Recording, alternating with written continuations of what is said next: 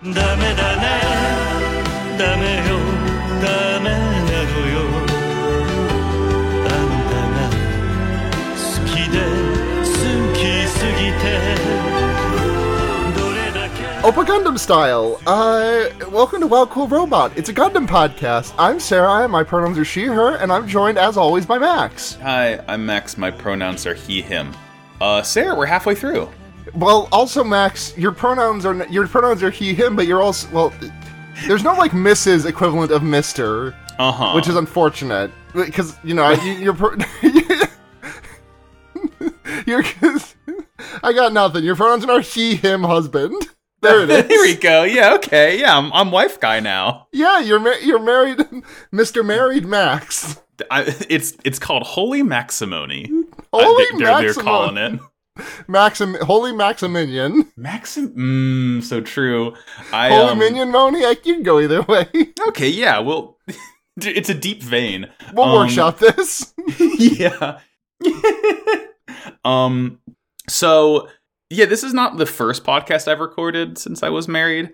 Katie just texted me, hey, I got married too. You did, Katie, congrats.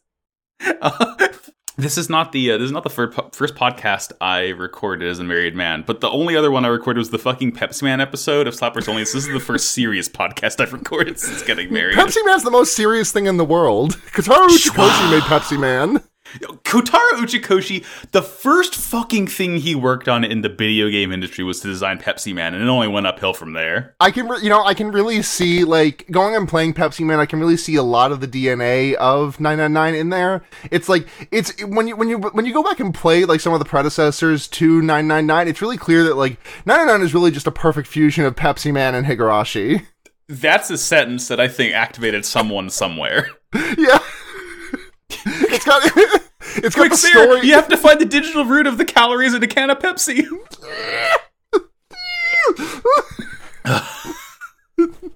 Christ alive. This is not a podcast about Beppy Man, though. This is a podcast about Pepsi Man. Pepsi Man. This is a podcast. Interesting. This is a podcast about Gundam. It's about Gundam. It's about season 1 of Iron Blooded Orphans because we finished it. We're halfway through the show now. We did. We are exactly halfway done. It was I would say a good season finale, aside from several like glaring issues. There were a couple the glaring issues. I'm sure you and I will be on the same page with most of them. R.E., why did they keep on faking us out with character deaths? Yeah, I feel like a fool. Like I'm really surprised that, like, I don't know, it just makes we'll get there, I guess, but it just kind of makes it feel like Orga's epic speech about, everyone putting their lives on the line, betting it all on this, and then just like we get no named character deaths. We get a character who dies, and then someone screams their name in anguish, and that's how we know that they died. It's but very we get no major Tekadon deaths. We do get a couple of major character deaths, but no one from Tekadon. But you think you do at first. It's like the show's trying to leverage the sore feelings from Biscuit's death, but like is also like, haha, tricked you. No one important actually died. They should like listen. Us. I think I would have been upset about it, but like but given the choice between making it look like Ozzy Laughter and Shino died and none of them dying, or actually killing them off, I take killing them off any day of the fucking week. Mm-hmm, like, yeah. Just in terms of a storytelling perspective, like, I don't know, it really cuts it feels hard to clock when a character dies until the show tells you to, and that's just and like, I get that so much anime is like that, like, unless you see someone actually being lowered into a grave, it's really hard to say someone's dead for sure. Right. But it's just... I mean, that's the Gundam thing, right? If you don't see them die, they're not dead. Like, that's true 99% of the time. Yeah. And, like, I thought... I was aware of that, but, like, I thought I saw them die, because, like, you see Shino get, like, crushed into, like, into a bloody pulp, and you see, like... You just see Laughter looks like she is in distress, and then it cuts away to, like, blood splattering on the wall. Like, you see Ozzy from the neck down looking like an absolute mess. Like, these characters looked dead. Yeah. It's like, I from what I remember, season 2 doesn't do this that much. Like, I think season 2, when a character dies, they're not going to do this fake out. They're going to be like, all right, it's going to be a Biscuit kind of thing, where it's like waving a bunch of flags at you. Yeah. Well, hey, regardless, we got 4 episodes to talk about this week, so I say we get into these ones. Yeah, Max, kick it off. Or no, I've got the first You're one. You're kicking it off. I'm kicking it off. I did the right summaries. I just got a little bit. Episode 22. Not yet home. In the wake of Biscuit's death, all of Tekkadan is pretty traumatized, not least of all Orga, who watched the man get cut in half hamburger style with his own 2 eyes. Meanwhile, Henri Fleur, the candidate for Arbroath's prime minister, is not happy with his Nario Farid for the fact that Tekkadan got past Gallarhorn. McGillis gives Baldwin and the audience a history lesson about the Calamity War and tells us that Gallarhorn was responsible for the development of the Elia Vignana system, which won them the war. Tekkadan changes their course, deciding to land in Anchorage and taking a freight to Edmonton for the election instead of just going straight to Edmonton. Eventually, Mika is able to break Orga out of his funk and leads him to give a rousing speech to Tekkadan, breaking all of them out of their post-Biscuit depression. They vow to crush anyone that stands in their way, including Gallarhorn. You know, I liked Spider-Man Homecoming. Spider-Man Far Home was pretty good. I haven't seen Spider-Man No Way Home yet, but Spider-Man Not Yet Home was pretty good. Spider-Man Not Yet Home hit. I also, a post-Biscuit depression is what happens when I have too many carbs and get tired. Yeah, exactly. So this one, it picks up immediately afterwards. We see, the very first thing we see is Carter's remaining boys, like, carrying her away from the island, and she's just like... They're carting her off. They're carting her off. Hey, she's like, I'm here all week, folks. She's in shock, you know. Bada boom. She's all fucked up from the battle, but she's fine. And we get like a pretty hard hitting scene. It's just all we hear is the sound of rain, and we just see like everyone silently like learning about Biscuit's death, and you know we see people crying. Mikazuki sees Biscuit's hat and screams about it. Yeah, well, no, I think it was the repeat of Orga's scream from last week. Oh, that could have. It was hard to say. I couldn't. Yeah, it was Mikazuki does not seem the type to scream in anguish. No, he doesn't scream in anguish. He like. The most we get out of Mika is just like if he's like attacking someone. He doesn't really get his register doesn't get that high. He does the fucking what's Joss Whedon's like studio the mutant enemy something like arg at the end of Buffy episodes. Yeah, the giant. You know what I mean? I know what it's like. It's on the tip of my tongue. I gotta Google it. It's gonna drive me crazy. Joss Whedon's studio is called Mutant Enemy. I was right. Yeah, I was right. I had it. Yeah. Okay. Teenage Mutant Enemy Productions. But yeah, he got too many Elia Vignana surgeries, and that like fucked with his vocal cords. They don't get any higher anymore. That's why he's in monotone all the time. That's what testosterone does to an MF. Yeah. I at the end of this episode, I've come to the conclusion that Mika, Kudelia, and Atra are T4T4T. They're a T-Wrangle. A T-Wrangle! Let's see. Delightful. We're loading up the boats. We're getting ready to go. We get this very sad scene of Biscuit in his body bag and just his hat on the front, and like, you know, everyone on the boat. They're like on a big like aircraft carrier freight ship looking thing. They're sailing, and you know they're having his little funeral. Orga is just completely fucked up over this though. Yeah, he sits in the dark, completely traumatized for 3 days. Mm-hmm. He has depression. It's pretty bad. Poor guy. And then we cut over to Vignolf, the Gallarhorn. The F-Zero Big Blue. Yeah. McGillis is there. He hears the news about Carter. It doesn't really seem to care that much. Like, this is when these episodes are when McGillis goes like full Char mode. Like, it is completely insane. I've turned a corner on McGillis. I like him a lot more now. It's the thing, like, when you forget about all the shit with Almiria, you're like, oh, he's an incredibly fun character because he's just, like, a complete sicko who betrays literally everyone around him. Yes, exactly. And then he has a 9-year-old fiance. This is fun. Like, I think I've talked about my affinity for, like, blonde shitheads on this podcast before. And, like, ooh. The end of the season is so fucking good for him. It rules. Just absolute, like blowing Kaecilia's head off moments. True game day type shit. Right. Fucking him jamming the katana into his sword into Baldwin's chest plate, and just as the blood sprays, just a Monday night, motherfucker.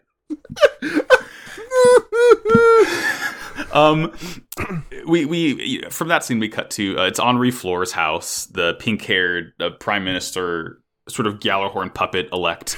Oh, I didn't put this in my notes, but I just want to bring this up now. We find out later that she's wearing a wig. Yeah. Why? To what end? It's just like I wrote guess that down too. I guess a character can just have a wig. Like, I guess I don't really have like an issue with that, but it's like, I don't know. Like, so many people on the show just have like ridiculous hair, anyways. Like, I don't know. Like, look at Bodwin.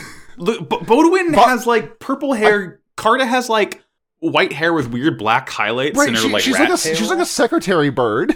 She is a secretary bird. It's like I love Carta so much. It almost makes me think like just like a joke of the show in poor taste of being like, haha, old woman has worse hair than it seems. But it's just like, why? We don't need it. It's such a weird throwaway bit. Atra's got the suicide door hair vents. Yeah, look at fucking Cudelia's hair. She has more volume in her hair than like 2 Tekadon boys. Her hair is a heart.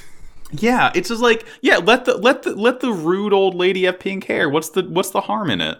I don't know. It's what she deserves. But anyways, Henri Fleur is really mad about Isnario letting Tekadon through, about Gjallarhorn letting, like, not being able to stop Tekadon. And he's like, listen, we're gonna get this done. We got this. Mm-hmm. You know? We got plans. Don't worry about it. The storm is upon us. # trust the plan. # WWG1. We WGA. You know, of all the characters to be like that Isnario's pretty up there, I think. Yeah, Isnario's a cute guy. I think he's a cute guy. Yeah. God. Oh, God. Do you have an anecdote of this, or are you just reacting? I do, but like it's some major Higurashi spoilers, so I don't know how in depth I want to go about it. Well, I trust your judgment on the issue.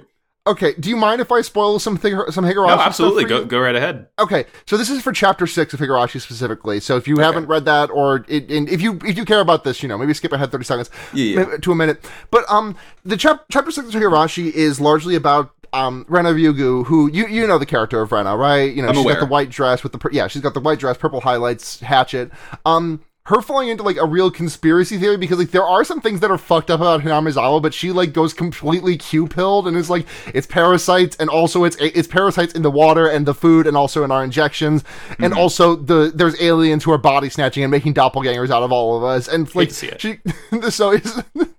what Isnario is taking all of Gjallarhorn hostage in a classroom and just like pouring gasoline all over all of them. That's quite of an escalation, huh? Yeah, listen, Rena does her best. we stand a queen. Yeah, the end of that chapter is so fucking good. Oh, God, fucking Higurashi. I need to do a Higurashi podcast. I was literally going to ask Sarah, Higurashi podcast when?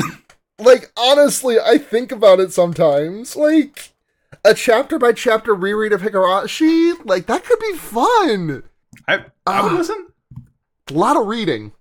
Yeah, well, I mean, but book podcasts are big these days. We like to read. Yeah, this is. I mean, I haven't even finished the series yet, but I haven't even finished Higurashi yet. And there's like so many other visual novels that I want to read when I'm done. Like I want to read Umineko, House of Fata Morgana. I need to finish Great Ace Attorney 1 and 2. Fate. I've been wanting to read Fate. But like maybe in a couple of years, I'm gonna be like, I kind of want to go back to Higurashi. Let me do a podcast about it. Yeah, that's the best way to consume media, as we know. Yes, absolutely. Let's see. So we cut from Isnario doing some Q plans. Carta is chewing out Corliss. She's freaking out, and she gets the order from Isnario to head back to the base. She has to like retreat and regroup and get ready to attack them again. We get another scene of Gaelio and McGillis. They're in Vinyalf as well. They're looking over Ein in the Bacta tank. And like once again, McGillis is trying to kind of hammer home to Gaelio that like the only way we can save him is by putting the AV in him. Of course, Gaelio is refusing.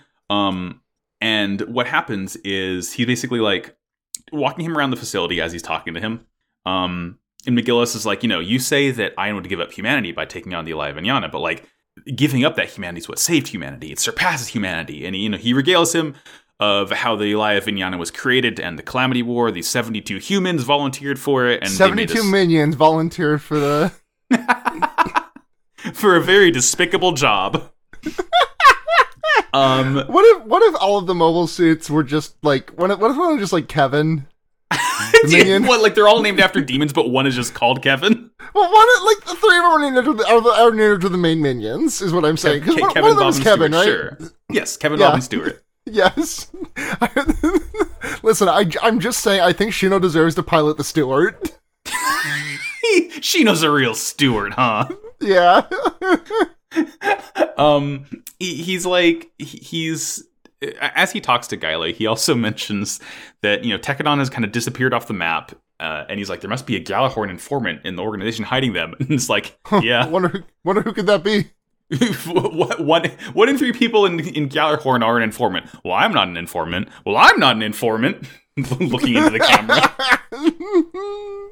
And he finally takes him to this sort of mobile suit laboratory research facility.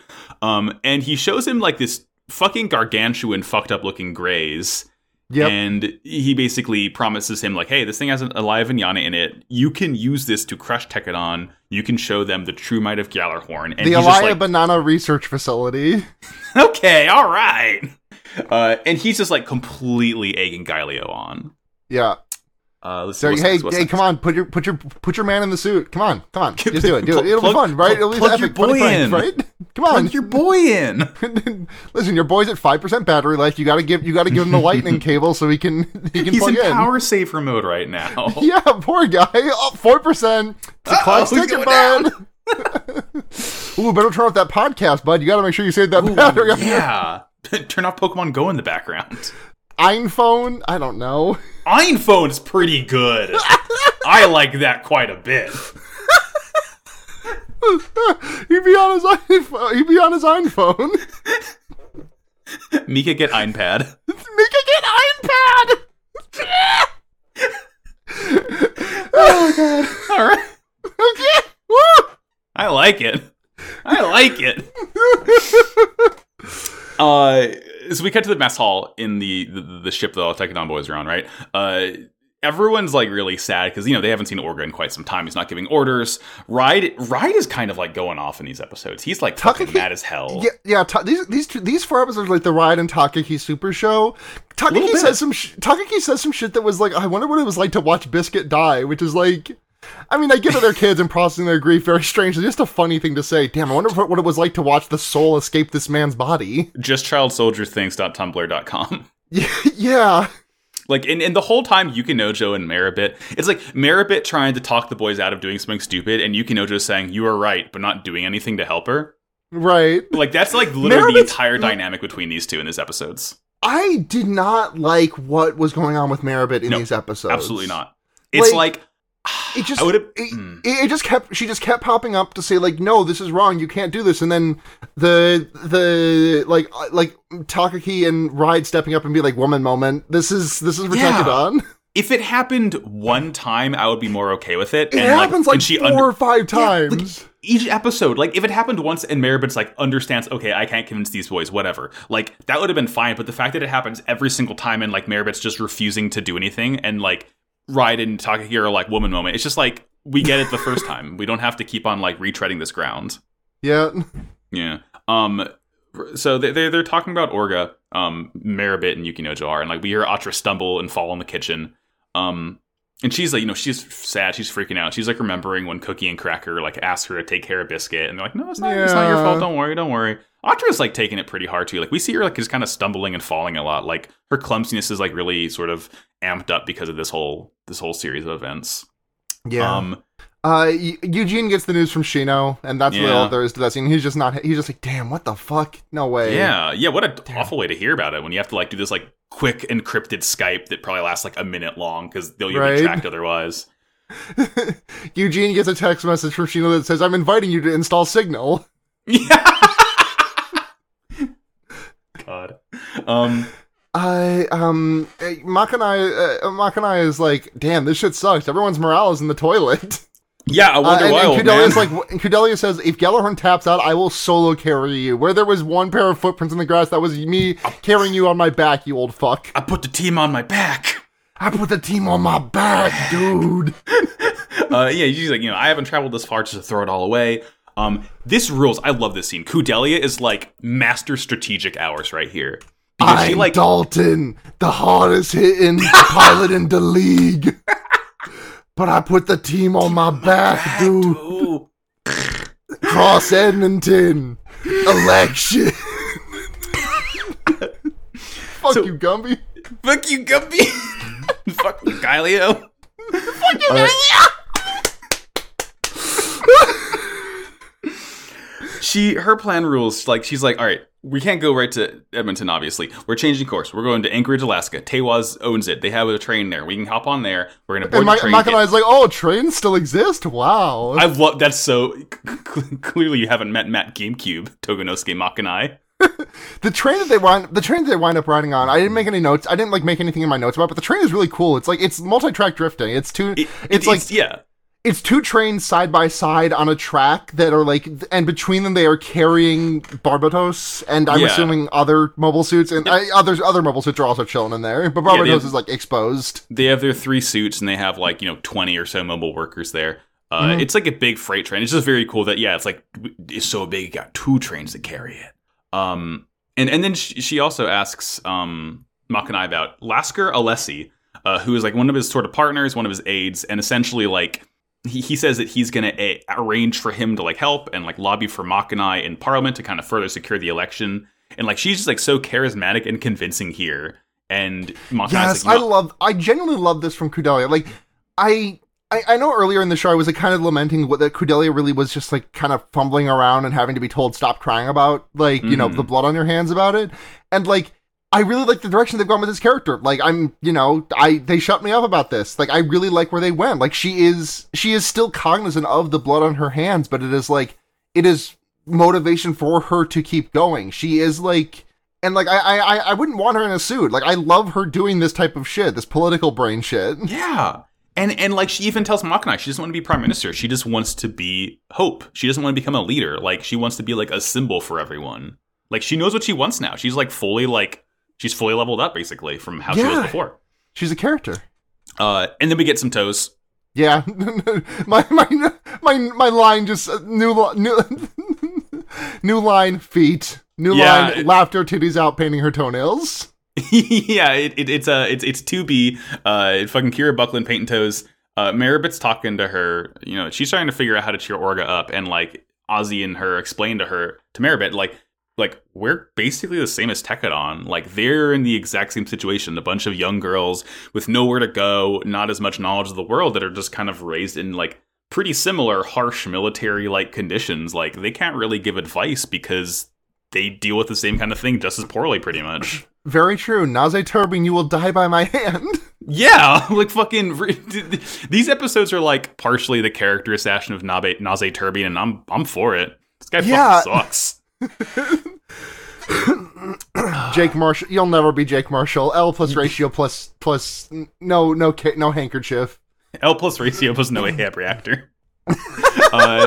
So Meribit goes to like Orga's crew quarters finally. I fucking in the middle of this, I DM'd one of my friends to be like, I hope when I hope I was just saying like I hope Naze dies at some point and all of the other turbines just stay in the relationship and they can finally get their pussy and she hit me with I will not hear this Naze slander. Hold on, canonically he is okay with them fucking other people, beat each other or those outside the relationship. Then show that in the show. Tell me that. Don't make it seem like he's locking them down or whatever. Yeah. I mean, earlier in Discord, friend of the show, Ziggy said, Amida's peak wife material and also Mommy GF for her husband's other girlfriends. I think you and I are both hitting the confirmed button on that one. Absolutely. Absolutely. Just one big polycule. Don't make it like a weird harem. Don't need to say it. Yeah. There was some Ozzy Amida. There was a small Ozzy Amida moment in this episode, and I'm just Ozzyda. So Meribit goes to Orga's room, right? And like before she goes in, she sees Mika, who just kind of like walks by her and like he's into it. Like he just goes right in, and Orga like he freaks out when the door opens, and he's like not right now. And Mika's just like saying, "Hey, what are we gonna do next? Hey, what do I do? What do I do? And like Orga is like refusing, and like Mika picks him up and like he's like, "What the fuck do I do?" Orga, is this the place? Mika constructs an intricate ritual and is like, "Is this the promised place? I'm not stopping till we get there. I can't." Yeah, and like this does something to Orga's brain. This lights a fire under his ass, and Orga's like, "All right, motherfucker, you want to go to this place? We're going to go to the place." And like this like reactivates Orga. We Orga can't turn like, around. The only way out is through. And I'm honestly, they've done it so many times now. It's wrapped back around to like a pop moment for me. Like, yeah, the only way out is through. You're right. You are in a shit situation. The only way out is through. It's like, oh shit, Orga's doing something reckless, but being a charismatic leader. Let's go! Let's go! Yeah! Yeah! And like, Mika's line here is so good. He says, "Who do you need me to take out then? What do you want me to destroy? Because if I get to reach that place someday, there's nothing I won't do." It fucking, God, it beats ass.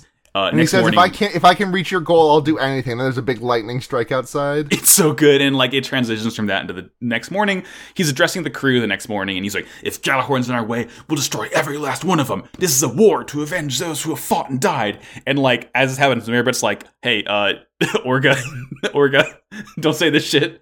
And nobody fucking listens to her. Yeah, Yukinojo is like, "You're right, Meribet," but they won't listen. And he says that like it's just so frustrating that not only does this occupy Meribet for these 4 episodes, it also occupies Yukinojo. Whereas like I wanted more Yukinojo interacting with these children because like the age gap between Yukinojo and these kids is really interesting to me, and like the idea of like him helping them through these traumatic moments as like a kind of like.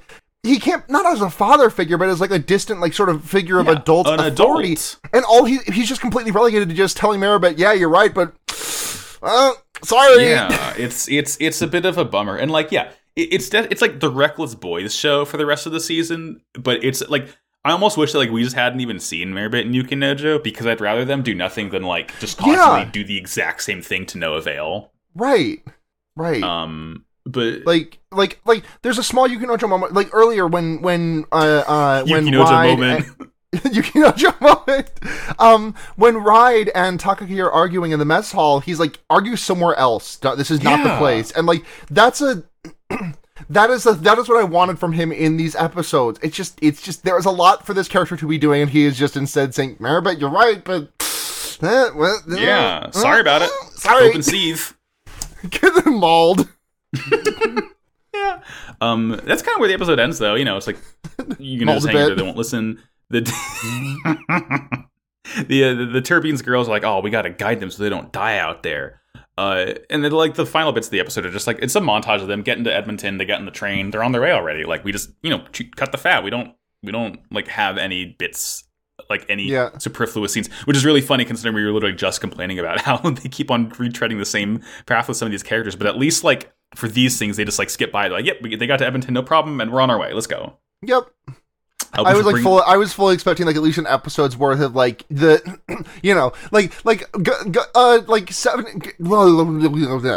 Mobile Suit Gundam 79 would have been like arrival in Anchorage for like an entire episode, and then like that's them, getting there and having to fight off like a small Galahorn fleet, and then boarding the train. Mm-hmm.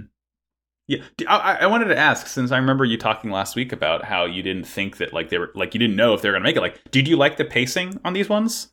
I did, yeah. It took me off guard a little bit, but like I think that like I think that like they did cover a lot of ground in these episodes, but like I didn't feel rushed about it. Like the things that they chose, the ways that they chose to, the ways in which they chose to truncate really made sense to me. Like I especially really loved at the start of episode 24. I really liked that decision. Just like skip 3 days of sieging, like. They just like plopping us in like in media res, no flashback. They get there's like a minute of discussion of like what happened in the last 3 days, but like that's it, and then they just keep going from there. I really liked a lot of the decisions that like they covered a lot of ground, but I did not feel like I was going at too fast a pace for me. Yes, it's good. It's basically showing like these are the most important things that happened on the way to Edmonton. It works out. So this will bring us to episode 23.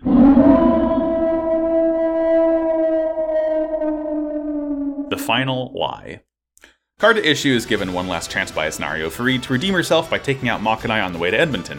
As she prepares to battle, Galileo is finally able to reunite with Ein, who has been fully implanted in a mobile suit using the Elia Banana system, but is grateful he can finally take his revenge for Crank and support Galileo. McGillis further eggs him on by telling him he and Ein have what it takes to truly reform Galahorn. Meanwhile, Orga has lit a fire under everyone on the train, telling them they're taking on a battle for revenge for Biscuit.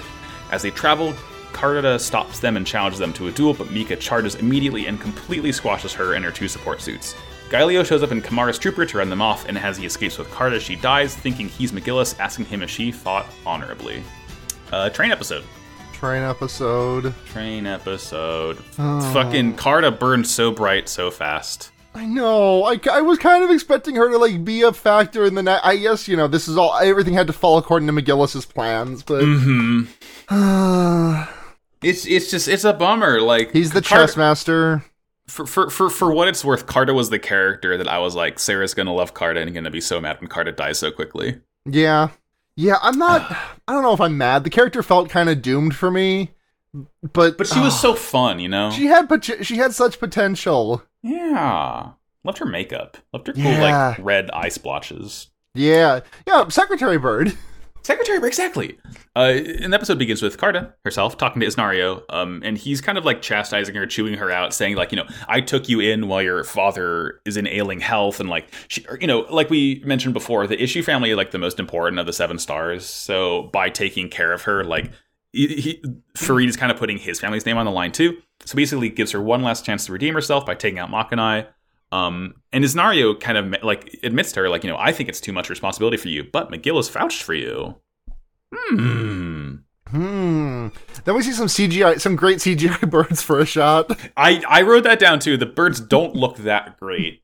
They're moving at like 4 frames per second. And seagulls do this in the post-disaster timeline, actually. No, this is just what seagulls do when you're not looking at them. Like, you know, when you're out of frame, they are still being rendered, but like at a much lower animation. Yeah, exactly. McGillis is waiting for Carta outside the meeting room, and she thanks him, and they're both like, "Oh, you haven't changed, neither of you." And she's as proud and beautiful as the only daughter of the 7 stars, and she gets blushy about it. Yeah, she's so blushy crushy here. We get a little flashback. Baby Carta, baby McGillis, baby Galileo. I love Baldwin. I love Baldwin in this flashback, just being like, I'm here too. I'm Galileo. You, and just like he says 2 lines in this flashback, and it's just to be like, this is a very fucking funny line. Like, Carta wants to climb trees with McGillis, and he basically, as she's trying to talk to him, like her butler comes up and is like, "Oh, don't talk to him. Like, he may have been taken by Isnario Freed, but he's like a street rat." She doesn't care, and like, you know, she thinks he's walking off because everyone's mean to him. Nobody care him. He's reading Autobahn books, and they're making fun of him for being a bird nerd. Yeah, and if you zoom in, the page he's on is the Secretary Bird page. What does it mean? What does it mean? He's reading up about Caroline's Pokemon team. Exactly. The Snowy Plover. Oh yeah, Snowy Plover. Oh, little gull. Shit, sure is. Sure is. It's just like it's kind of funny that like Carta's not what you. I feel like looking at this dynamic at a glance, you would think Carta is kind of the more like tsundere archetype here, but like she's just genuinely nice to McGillis here. Like she's like, I want to climb trees with you, but like you can climb way faster than I can. Like we want to do stuff with you. You know, you're reading earlier than anyone else, and the only line Galileo is like, you even eat fast. That's so cool. You're fast at eating bread, too. It was so fucking funny. Like, Galileo's only in this flashback, his only lines are basically like, I am here, and do you remember me? The animators just wanted to draw him in his little fancy boy clothes. I'm not complaining, he looks great as a delightful little lad. Yeah, he is drip. He thanks her. McGillis thanks Carta for being nice to him as a kid. Says he always looked up to her, and that humiliation doesn't suit her. And he says, "Smile better suits a hero." All these things. Yeah, he's like being. I mean, he's being nice to Carta superficially, but like again, he's just gassing Carta up like he's doing with Galileo. Right. Just real puppet master shit. So as we're traveling, we get like a news broadcast. And like the news of Makanai's journey has kind of been leaked. It's Lasker is the one who's doing it. Like it's not Sinister. Like he's just giving support. He's being like, "Hey, Makanai's on the way. Like, you know, he's going to be here for the election." And this is, I think this whole thing is like actually a flashback while they're like boarding the train, because Lasker's talking to them and he overhears Ride say, "This is a battle for revenge," and he's like, "What did that young boy just say?" And like the sort of revenge. That kid's like 8. And then Makanai's like, "Oh, that's a catchy slogan." Yeah, like Makanai is kind of a complete tool in these right. Makanai sucks, and I to be clear, I love that he sucks. Like, yeah, no, it's fun that he sucks, but like he's like manipulating just as much as McGillis is, pretty much. Oh, 100%, you know. Yeah. Anyone who wants to be in that level, no one who is good ever wants to aspire to that level of power. Exactly. Which is why Kudeli is good, because she doesn't want to be that level of power. Yes. She wants to be the maiden of revolution. Yeah. So we're on the train. We learned that like we have some new memo workers, but they don't have the AV system. Meribit moments. You know, isn't it bad to put kids in war tanks? Yes. Moving on, Meribit. It's like just. I'm bummed at how often like I had to write about her in my notes, just because it's just like, you know, I like Meribit, but I just don't really like how she's. I like Meribit too. It's just a complete washout of a character here. Like she's not doing anything. It just feels like she's prolonging the episodes artificially. And like it doesn't. Yeah. If it came to any kind of like resolution, or like if it like mattered in any capacity, like at the end of this all, where she was like, but like Meribit just kind of like vanishes for the end, for like the come down of the show, right? Like. Yeah, I mean she's in season 2, obviously. But... No, I'm sure, but like she's like, okay, objecting to this, objecting to this, objecting to this, objecting to this. Yeah, gone. Season end. Yeah, it's just a wet fart for this character to go out on. And it's like, I don't want to say like character assassination, because I really don't know too much about Meribit yet, but like this is just boring. Yeah, she's just spinning her wheels. Like. Genuinely, I think there is a lot of really fertile ground for characterization between, like, you know, these like very few adults and their dealings with these teenagers, these children, and like I just feel like nothing's being done with it. Like nothing being done with it for Yuki Nojo makes sense to me, because like he's been with them since CGS days, and like there is an age gap, but they are just like they are coworkers before they are anything else. Like they have been just together for so long that like the age gap really doesn't, the age disparity doesn't mean anything. But like Meribit is like. I would guess like what, young 30s maybe woman, who's like she is like, you know, not really been laboring in the child labor mines for her entire life like Yuki Nojo has been. Yeah. It just it feels like a waste. Yeah, season 2. I hope she gets better. I don't remember if she does or not. We'll find out. Yeah, we'll see. So we cut to Vinyolf. McGillis is taking Guile to the research wing again, and hey, Ein's here. Kind of, a little bit, sort of. Mm-hmm. He's Ein become robot. He is like inside the this is called the Grey's Ein for what it's worth. They put the Lazarus pit in the Greys. Yeah, like he basically, and we don't really see it in the show, like in reality, until a couple episodes from now. But like we see a little diagram of like what the AV looks like inside the Grey's Ein, and like he's just like a head and a torso, no arms, no lower parts. It's kind of fucked up. But he's just, you know, he's in his coop. He's in the he's fucking. Oh God. Was there a part in Resident Evil 4 when you had to fight like a Verdugo that was only the top half? There might have been. Because I'm trying to, you remember the Verdugo, right? Like the lizard guy that attacks you in the sewers and you freeze him. Yes. I'm just like, I'm imagining like I'm thinking of something here where it's just like some monster that's like 2 arms and a torso, but like I doesn't even have that, and like there's a tail or something. Yeah. I don't know what I'm thinking of. I'm with you on a conceptual level. Like I understand what you're getting at, but like he's in here and like he's talking like the thing can replicate his voice, even though he's not actually like talking physically. But like he's happy, he's jazzed to be in this thing, because the one thing we know about Ein. 2 things we know about Ein. A, he loves Crank. B, he wants to punish guilty children. Yep, and he's gonna get to do both of these things in one swift motion. Yeah, McGillis is like, hey, doesn't this fucking rule, Guile? Don't you love this? Isn't this what you wanted? And like, you know, you have what it takes, you and Ein. You can reform Gjallarhorn. Hell, you can even become a hero in this upcoming battle. He's like, with Gjallarhorn so corrupt, I don't know how your heart stayed so pure. Gassing you up, bro. You're gonna get this ace in Valorant. He is. It's like comical how much he is just like lighting fire under his friends here. Right, just he's got like one of those old timey like accordion things you would like do to like fan a flame. Yeah, he got the fucking bellows and everything. Yeah. You and I will change Gjallarhorn forever. We cut over to the train. Orga's talking to Mika, talking about Biscuit. And like, you know, he's like, you know, I'm doing everything that Biscuit criticized me for, that he wanted to quit over. And Mika tells them about that conversation way back on the beach a couple episodes ago. This is where I need Meribit's whole thing to come into play here. I just can't believe that, like, so much of these 4 episodes is spent on Meribit being like, you guys can't do this. It's a dangerous path you're going down. It's the path of revenge. This is not right. And also, independently of that, Orga is struggling with this, and, like, it does not seem to be in relation to what Meribit was saying, just, like, reflecting on what Biscuit said, and, like, if Meribit had not been saying these things, I would not be...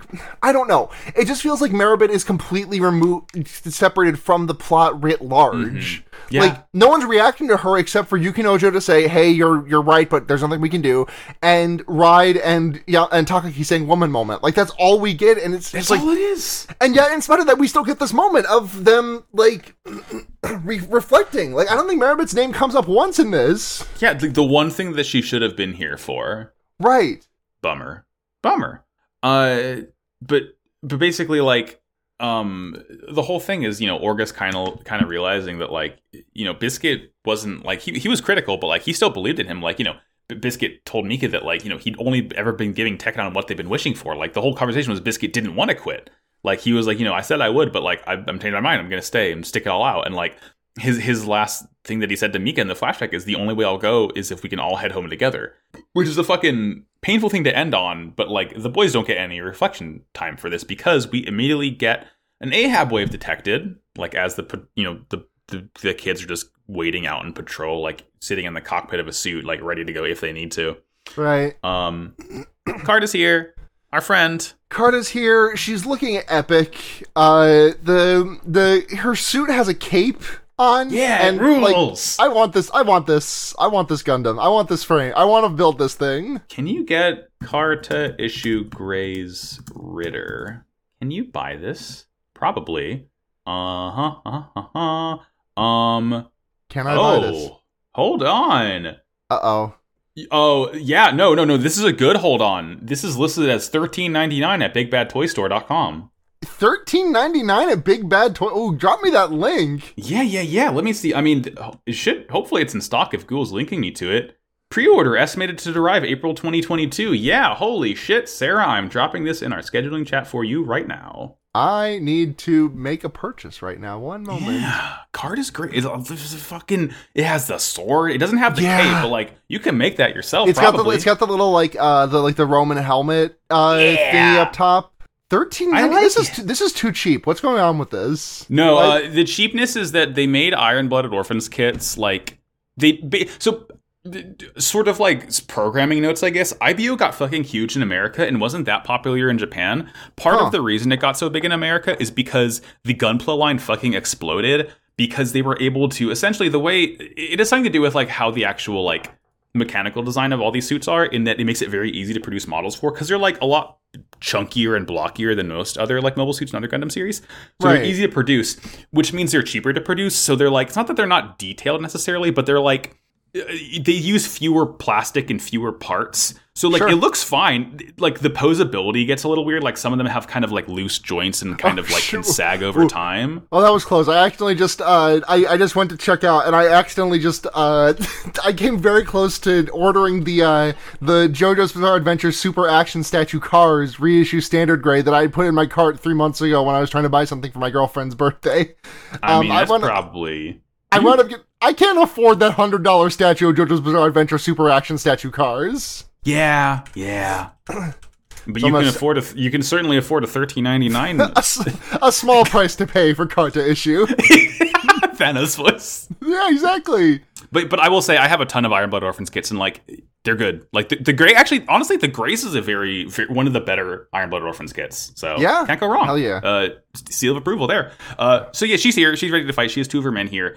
She has, like, the reason she has that cape on her suit is because it's the same thing that Crank was doing way back when, of, like, a declaration of a duel. Right. Before anyone can kind of decide what to do, Mika busting through, he rolls up just with that absolutely wrench. no regard for these guys. All get out of their fucking mobile suits and, like, just stand and, like, do the little thing where they stand on the hand. Like, one of them gets fucking knocked. Like, Mika just, like, knocks one of the mobile suits away, and the guy just splatters in the snow. See the fucking blood. Like, this is Mika's chilling in Limgrave, and he gets invaded, and then the invader brings along two other invaders, and, like, they're doing, like, gestures to start the duel, and, like, he already has Moonveil, and you can just tear him apart so easily without them realizing it. Uh-huh. I 100% at Elden Ring today. So I love this resolution. I have to admit, I was looking forward a little bit to like the 3v3 duel here. Yeah, I mean, we're gonna get a lot more of that later on. Yeah, like just in the future. But like, yeah, I mean, like Mika is just like fucking going in. Like he is truly doing, Zach Fox square up. Like in New York on Millie Rock, he got Henny in his cup. If you see him square up, he squares up. He's just wrenching these fools.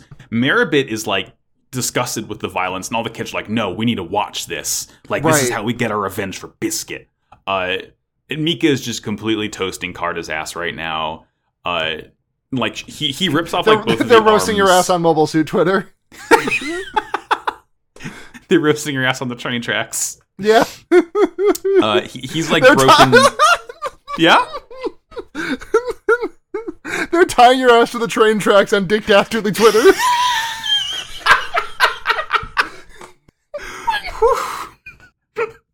Pretty good. Not Dick. Who is Dick Dastardly? I meant to say Snidely Whiplash. No, Dick Dastardly is Dick Dastardly is. Oh, the guy. Yes, that guy. Okay, yeah. Okay. No, yeah, basically the exact same character. You were right. Just gotcha. Oh yeah, that is the same guy. Yep.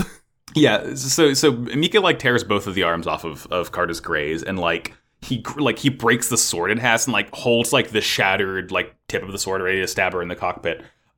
Before he can, though, like, and the whole time, and it's just sad almost, because, like, Carta is still trying to, like, cling to this notion of honor and fighting fair, and is, like, she's not, like, I don't know, it's like, she's not, like, almost mad at Mika, it's like, she's just, like, mad that she can't have a fair fight, more so than anything else, and, she's fucked up, and, like, right before Mika would land the killing blow, her last words are, "Help me, please, McGillis."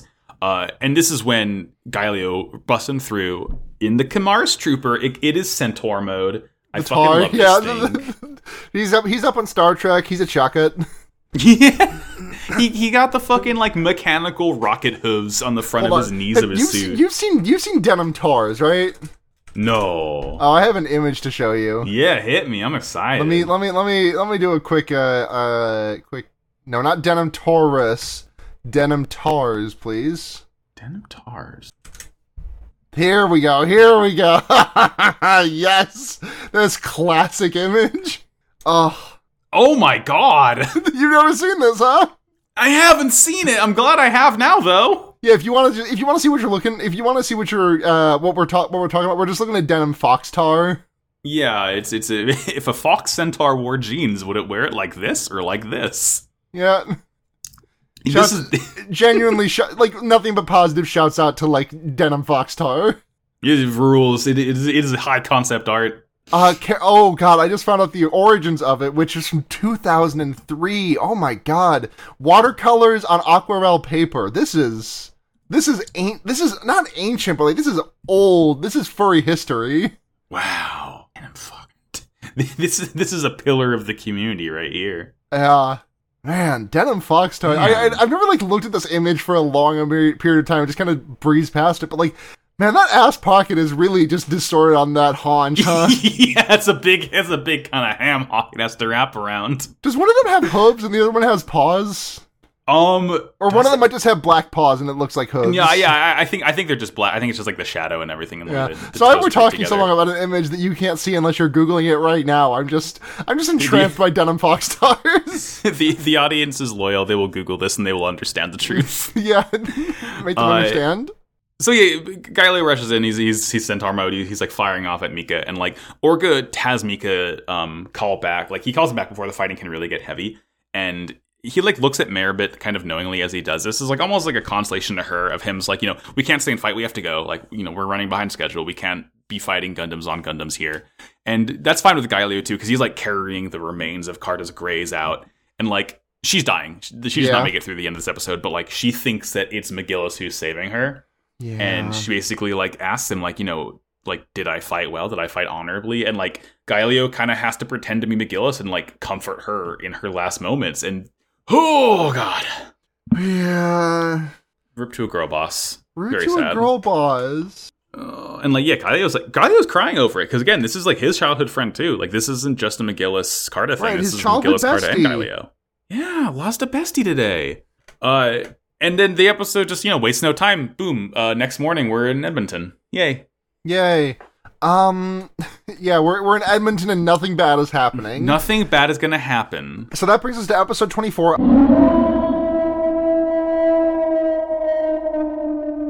A future reward. Tekkadan has been sieging Edmonton for the last 3 days to little avail. Orga gives another rousing speech to Tekkadan, pushing them to give it their all in this final mission, a do-or-die moment.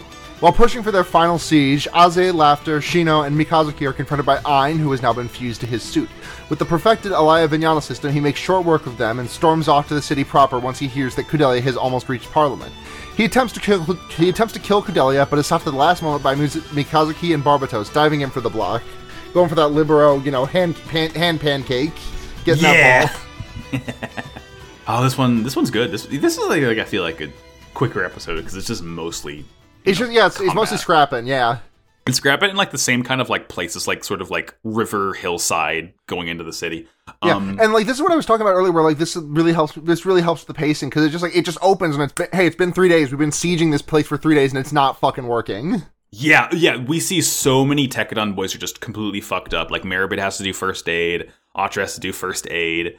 Like there's a Tekkadan boy who's like his eye is all bloody and like he's talking to Atra. He's like, I can't see so well out of this, and like she has to kind of like pat his eye with gauze. Very bleak way to start an episode. Yeah.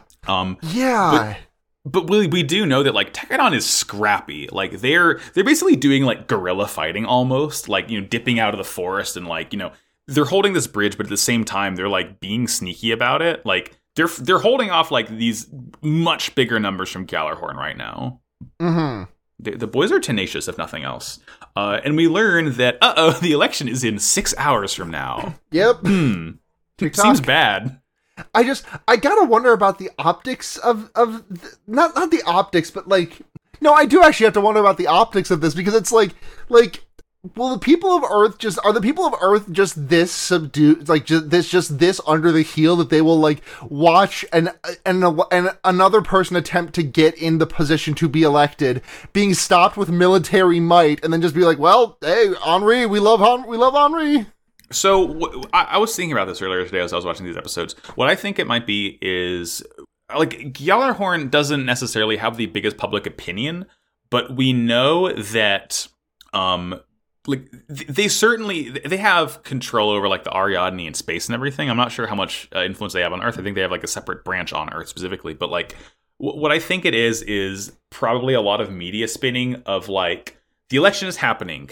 This group of guerrilla fighters is trying to bring in a disgraced politician. Yeah, true. Yeah, true. And like the brave people of Gjallarhorn are holding this violence away from the city. This news broadcast is dedicated to the brave mujahideen fighting in Afghanistan. Exactly. Like I think it's definitely gonna like being spun as that in the universe, and people being like, oh wow, look at these brave boys in blue. And back to blue. Oh, they're putting democracy down here. Yeah. Makanai tells Kudelia like he's most worried about how much bloodshed will happen before they reach their destination. Like he knows that they're gonna make it there. He's just like worried how bad it's gonna be after they do. And let's see, Meribit's like, I can't imagine anywhere for the boys to go after this. Like the show is really beginning to hone in on the notion of like finding your place and where you can return after all of this happens. Right. And the whole thing is like, a lot of these boys aren't going home.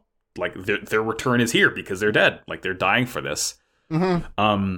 So Tekkadan has to fall back because this isn't working. But like as they do, Orga kind of sees like there's a collapsed bridge that's kind of damming the river off to the side. So the riverbed is drying up because like they're fighting. It's like a bridge into the city, and Gjallarhorn's holding the city side, obviously. But he's kind of spies an opportunity here. We have this like one short little scene of Gjallarhorn troops are on like a different bridge. One of the guys is talking to the commander there, and he's saying how, hey, we can go. They're falling back. Like we can flank him. We can attack him. and the guy in charge basically says, we have to follow orders. We can't affect internal affairs, officially at least. So like Gjallarhorn knows that what they're doing is essentially like kind of illegal. Yeah. I'm beginning to think that this kind of power corrupts, Sarah. You know, it's really hard to say, but based on the amount of corrupt individuals in Gjallarhorn, I think you might be onto something. I think I'm sniffing out the truth a little bit here. Gjallarhorn definitely one of the more corrupt institutions in fiction that I have encountered. It's pretty bad. Let's see.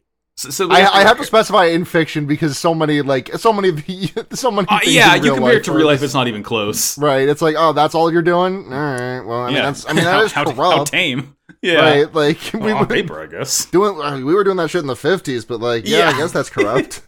Yeah. So the repairs are undergoing. We learn the reason Gjallarhorn's corruption. Sorry. We learn some lore information of like what Ahab reactors do. They fuck everything around them up electronically. The reason they can't just charge into the city with their mobile suits is because Ahab reactors are like explicitly disallowed in cities because of this. Like it's basically like a walking EMP. Yeah. This will be important for later. It's their Minkowski particles. Minovsky particles? Yeah, exactly.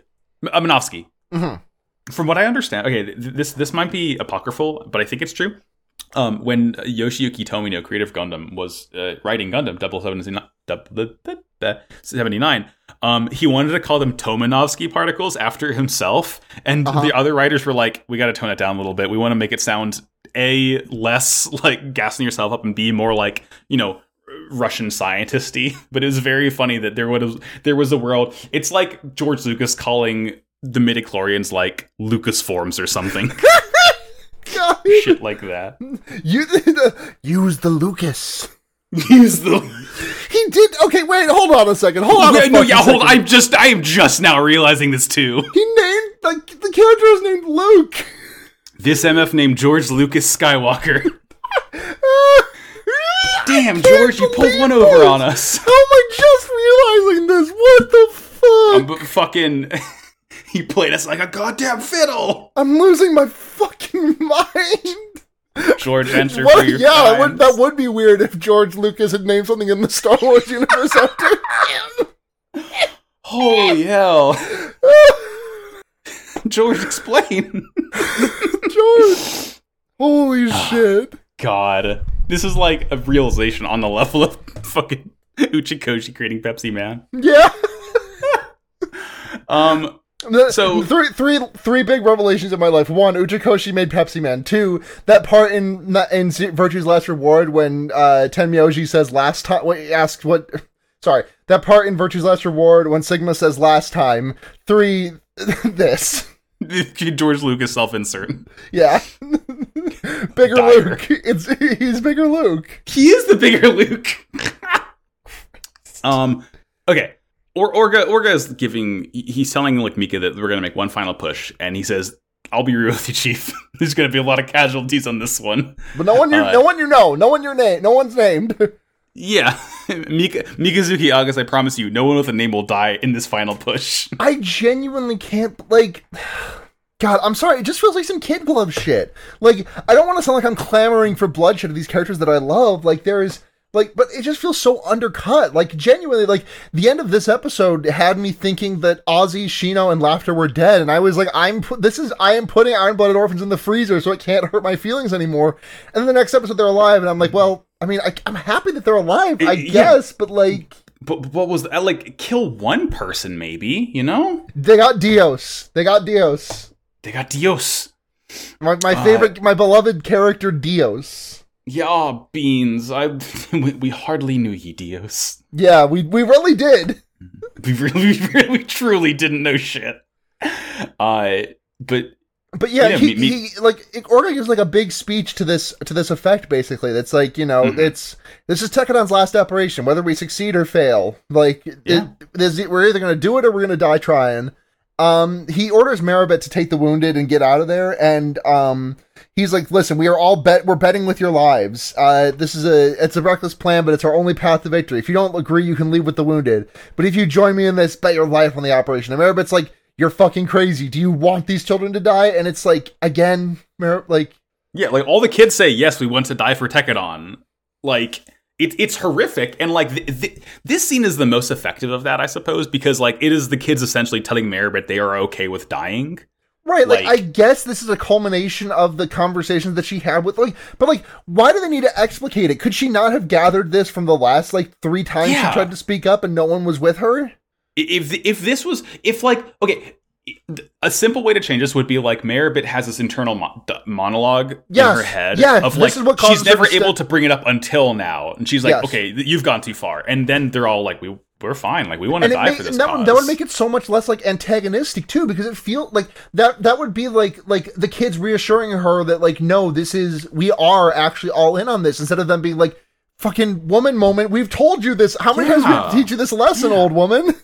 It's a very, very easy fix. This is our I do like this scene writ large. Like, in a vacuum, this scene is great, but just, like, with the context of everything Meribit's been doing these episodes, it's just... I know. It puts a damper on it. So yeah, essentially, like, Meribit's gonna take the wounded out. They're gonna drive Makanai into the city. They're gonna, like, use the riverbed. They're gonna drive over it, and, like, they're gonna basically, like, use as many decoys on the bridge as possible to distract Gjallarhorn enough for them to drive over. And, like, Kudelia and Makanai get in, like, this Humvee looking thing, and who's driving them over but little Atra Mixta? Little Atra, she's so small, her hands barely reach the steering wheel, her sleeves are like 3 times. Yes, she's got a booster seat. This is so fucking funny. Like, she's like, Kudelia, this is my revolution to protect you. And Makanai's like, oh, how interesting. Makanai's such a fucking asshole. Yeah. It sucks. But yeah, Tekkadon's on the offensive, right? The suits are like, they're fighting in, like, a field near the city, right? And they're all charging, like, this Gjallarhorn forward camp. Like, Corlys is there, and, you know, they just start blowing up the suits before they can even get back into them. This is when Kamara's trooper rolls up. Gaelio is here to stop Mika, and, like, cut back to the bridge. This is like Final Fantasy V battle on the big bridge type shit, except for instead of Gilgamesh, it's just a bunch of kids dying as, like, you know, Gjallarhorn is, like, aiming at they're like, the mobile workers are pushing, like, junk forward, like, they're pushing debris to, like, create a shield, and it's, like, kind of working. Ride actually was able to get into a mobile worker and, like, charges forward, and he gets, like, shot off the bridge. He's, you know, we don't see him die, so he doesn't die, but, like, yeah, I thought, for a second there, you're like, oh! Yeah, a minor, a named, but if minor character has perished, but no. Yeah. He's fine.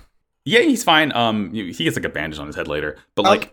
sorry, just jumping back real quick, I just wanted to... Kudelia, or Atra saying she's going to protect Kudelia in place of Mikazuki. This is her revolution. She's gay. She's just a gay little, like T4T4T. I'm just saying. we are simply saying. Listen, it's 16 T cubed if you like multiply it all together. Yes. 16 T cubed. Or no, wait. No, it'd be 8. Well, no, I mean, 4 times 4 is 16. Oh, I was thinking 2 times 2. Okay, never mind. I was thinking 2 cubed. T4T4T, yeah. T cubed, 16 T cubed. Because the T's are multiplied together. This is truly polymath. Alright, hang it up. That's it. wait, we got there, folks. Have a good night. Just lower the curtain. Tip your waitress. That's our sign off now. Oh, God. So fucking polymath. That's what I'm calling myself from now on. Now that I'm a master's student, I've got 2 girlfriends. Ba-da-ba-ba-da-ba. I'm a polymath. You're a polymath. God. You're saying. God. Hey, to keep the fucking energy up, right before Orga and Gang are about to, like, drive over the river, like, they're gonna do it no matter what, even if there aren't enough troops to, like, kind of block it. But inexplicably, just in time, a fucking, like, missile barrage hits Gjallarhorn, and we see a bunch of, like, brand spanking new shiny mobile workers. And it's Eugene and Chad and Dante and all the human debris, and, like, the rest of Tekkadon's here to kick ass now. Yeah, where's Dexter Colaster in all this? I gotta know. Where's my man? He's doing polymath. He's their accountant. It's his job. Yeah, he's now sorting out how do you file jointly with 6 people? He's trying to figure that out for Naze right now for tax season. Oh, that's good. It's like I honestly, this moment is such a pop moment. Like, I'm not even trying to think about the logistics of them arriving just in time from space. Just like, no, this rules. The boys are here. Let's go. Like, I'm not even thinking about it. It's very good. It's very epic. Meanwhile, Gaelio like kind of runs Corliss off, and he basically tells the he tells the other mobile suits to support the mobile workers. As Gaelio is able to take Mika and all the others as the suits run off, we see that big fucker Greys arrive, and this is like a genuinely freaky fight. Yeah, it's scary. Because the AV system we've seen thus far is like, you're hooked up to it, but you're still using your hands to control like the manipulators inside the cockpit. Like when you literally just have a neural link from your brain to the entirety of the suit, you can do all sorts of like insane combat maneuvers. This feels like have you seen Hunter x Hunter? I've seen bits. Have you seen the part where Uvogin kills those 3 guys in season 2? Like I have not. Okay. I'm trying to think of another like point of just like a point of reference where like things seem under control and then something really bad goes down and a bunch of people die as a result. Like just like that moment of sheer terror of like, oh fuck, this thing's dangerous and it's going to kill people. And I mean, I've kind of seen. From what I've seen, the most apt thing is like Gone against Neferpito. I haven't seen that. I haven't. Okay. How have you seen that, but not the thing I'm referencing? Because I'm at the point in my life when YouTube only recommends me top 10 anime moments all the time forever. True. So I'll just I'll be like, oh cool, a new badass anime fight to watch. Hunter x Hunter does have a lot of that, I guess, just like moments of like, oh shit, this is deadly and it's going to kill a couple people that are standing right here. So yeah, I'm on the wavelength, and like that is what Ein is now. Like he's just this fucking like complete beast. Like the Grey's Ein is cool. It's freaky. It's like a Grey's that you put on a rack and pinion and stretched out like its limbs half again as long with like these weird flared shoulders that have like machine guns that pop out from under them, and like his hands and feet can like blink together and create a drill. Like he can do so much in this thing. It's cool. It's also like just black and badass and has like a big red eye. I like it. And the first thing it does is kill Asterisk Ozzy. Yeah. He just he just immediately just crunches her cockpit. Yeah, like, he fucking he like sorry, I know I keep being hung up on this, and like I know it's the nature of Gundam, like not kill someone until they show you, until we see them dead for sure, 100%. But it's like these characters die. Like like in terms of just visual language, these characters are dead. Like the way this fight is, like it just looks so dire for these characters, and like them all surviving this feels like such a pulled punch. It's like, yeah. I'm not going to be complaining about this much after this episode because it means I get to experience more Ozzy and laughter and Shino, and like I really do like those characters a lot. But it's like, commit, like especially since it seems like this, especially since it like looked like this show could have been ending here. Like you can like have a high body count at this point. Yeah, it's okay for a character to be killed off. Like I don't mind it. It hurts, but it's like if it's good for writing, like this is bad for writing. They have, and like I even other times, and it's like this is Gundam's problem, I guess, because like other points in this episode where I was like, I'm not sure if a character just died. Like I really wasn't sure if Karta was dying or just like knocked out because of how because like this happened to Takaki in the episode when he was like on Mika's back or something when they were like scouting, and it looked like he was gonna die, but then he was in the Lazarus pit and it's fine. It's like it's just so hard to tell because like the Karta moment really didn't hit for me because I was questioning, is this character dead? Did she just get knocked out? What really happened? Because it's so unclear at this with these things. It's just frustrating. I think at this point the formula is if they're like an unimportant unnamed character and they die, they're dead. If they're an important character and they die but they don't get a funeral, then they're alive. Like that's kind of how the formula works. Yeah. And Ozzy gets crunched. Next up, Lofter gets like drilled in the cockpit, and all we see is a blood splatter and nothing else. So it's like, oh great, Lofter's dead too. Yep.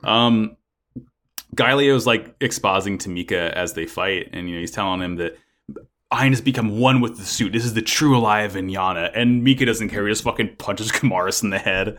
Shino is next to appear to die as like he takes a pile bunker to like the neck through the cockpit, or like through the top of the cockpit. It looks like that fucking scene in Evangelion where like in the first episode when like the robot is holding up. It's like the palm thing's like bah bah bah. Right, like and like that also doesn't kill Unit 01, I guess. So, like that's I guess like this Shino's not a 200-meter tall angel though. No. Yeah, it's just whatever. This scene is so cool and scary, and it's just like episode 24 is completely undercut by episode 25, in my opinion. Exactly. Like, this scene is completely dumpstered by the lack of consequences to it. Yeah. Because, like, what happens then is that Mikazuki starts losing, but then Yukinojo radios in and is like, hey, Kudelia's here, she's on her way to Parliament, and Ain's like, oh, Kudelia, and runs over to the city. He just leaps away. We cut to Orga's mobile worker drifting through the streets like it's like Bond's tank in Moscow and GoldenEye. Yeah, it rules.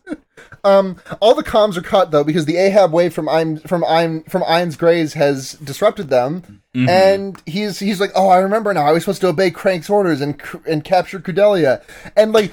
In his landing, like, knocked over the Jeep that Atra was driving. Like, we see Atra, like, stuck in the seatbelt, like, dangling. Yeah, hanging upside down from it. Rules. And just like, she's fucking fussing with it. Like, you know, in Wind Waker, when Link gets put into the barrel to get launched onto the prison island? Yeah, and he's just, like, shuffling around in it. Yeah, it's so good. It's also, like, how the fuck old is Makanai? Like, that guy should be toast from this kind of, like, wreck. Grandpa, rest in peace, Grandpa died before he get elected from blunt force trauma from a car turning upside down. He couldn't eat his burgers. No one showed up. But right before, like, Kudelia is, like, standing in the middle of the street. Like, she's confronting like, you want something from me, big boy? Big boy, come get it. Better make it hurt. Better kill me. Better, get me in one shot. And, like, both Atra and Orga are, like, running to protect Kudelia. And, like, right before Ain's able to bring the axe down, Kudelia tackles... Atra tackles Kudelia out of the way, and Mika's like there just in time to like take the axe and like hold him back. It's good. Yeah. And then we cut back to the field. Gaelio, because like Mika just left the combat with Gaelio, and Gaelio's faced with a certain red double-bladed mobile suit. It's the Grim Gerda, and he doesn't yet know. We see McGillis take the Montauk mask off, but like Gaelio doesn't know this until the next episode. Right, because he does not have a video feed into the cockpit. Yeah, he doesn't have Mika's sense where he can tell who the pilot is based on their style or whatever. Fucking Billy Loomis taking off the ghost face mask while talking to Sydney on the phone in Scream 1. Just like dramatically being like, do you recognize me now, Sydney? Yeah. And it's just like, your voice is still coming through a vocoder, and I'm on the other end of a phone, so no. Yeah, so no. Sorry. Sorry about it. Yeah, sorry about it. And that's episode ending. Yeah. Okay. All right, Sarah, fucking, let's go. Season finale, episode 25.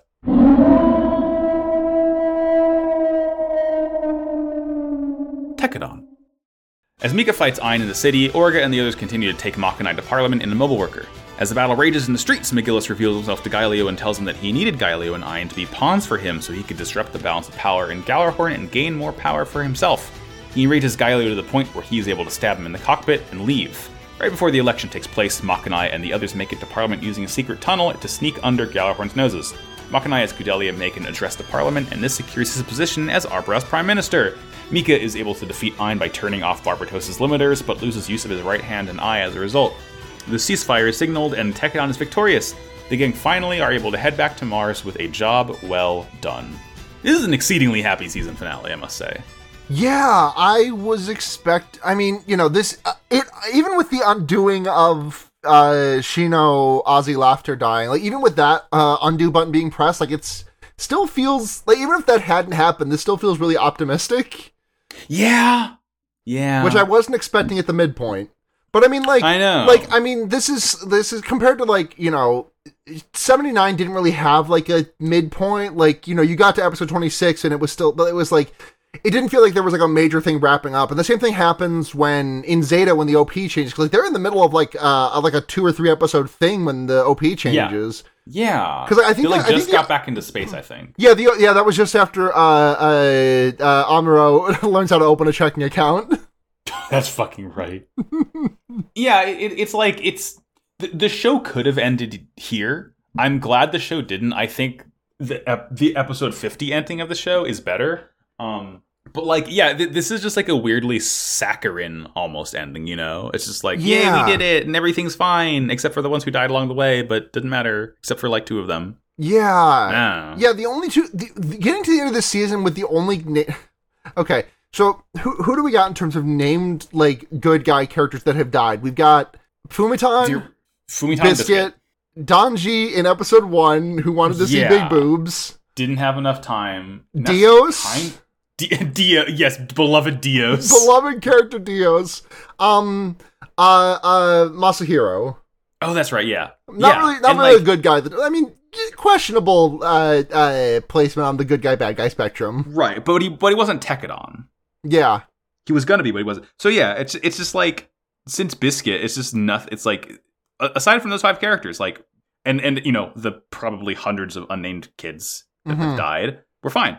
Good, happy ending, yay, we did it. I don't know, it's weird. It's like weird to dwell on, because like you see through the cracks, but that's why the show's only halfway done, right? There's more to go. So this episode starts, and I love when shows do this, when they play the opening like as just action happens. This is interesting because this is something I've never seen before. I have on many occasions seen the OP playing over while action happens and the credits playing also. I have never seen them cut to the OP midstream. I've seen them do that. I've seen them do that with EDs a lot.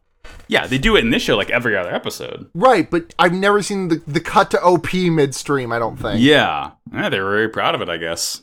So yeah, they're Mika's fighting Ein in the streets as the mobile worker. They're driving Orga and Atra and Cadelia and Makanai. And, like, Makanai's hanging on the back. And, like, Makanai's aide is, like, hanging the front, splayed in front of it as they drive through the streets. It's fucking comedy. Oh, yeah, and by the way, Shino's alive.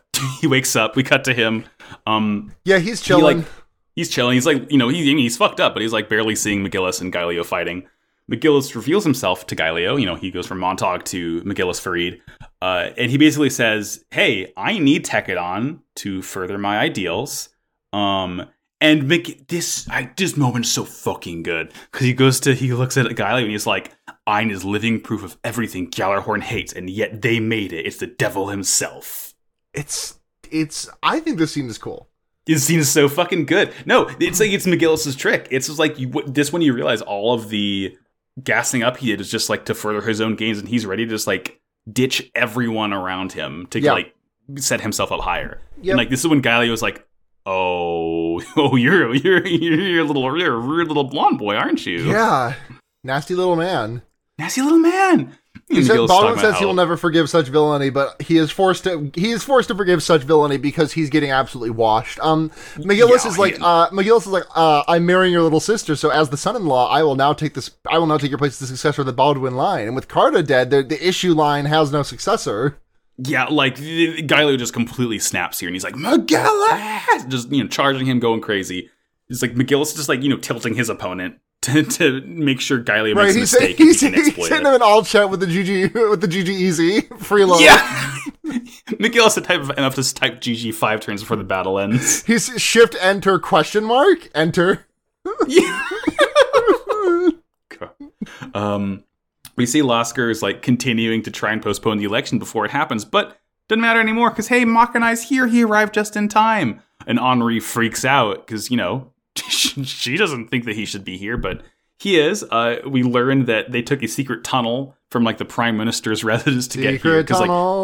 Secret tunnel. Because Gjallarhorn is like has the entire Parliament building surrounded. But I guess they didn't know about the fucking Prime Minister's secret tunnels, which seems important. I guess Henri is not Prime Minister yet, so she wouldn't know about the secret tunnel.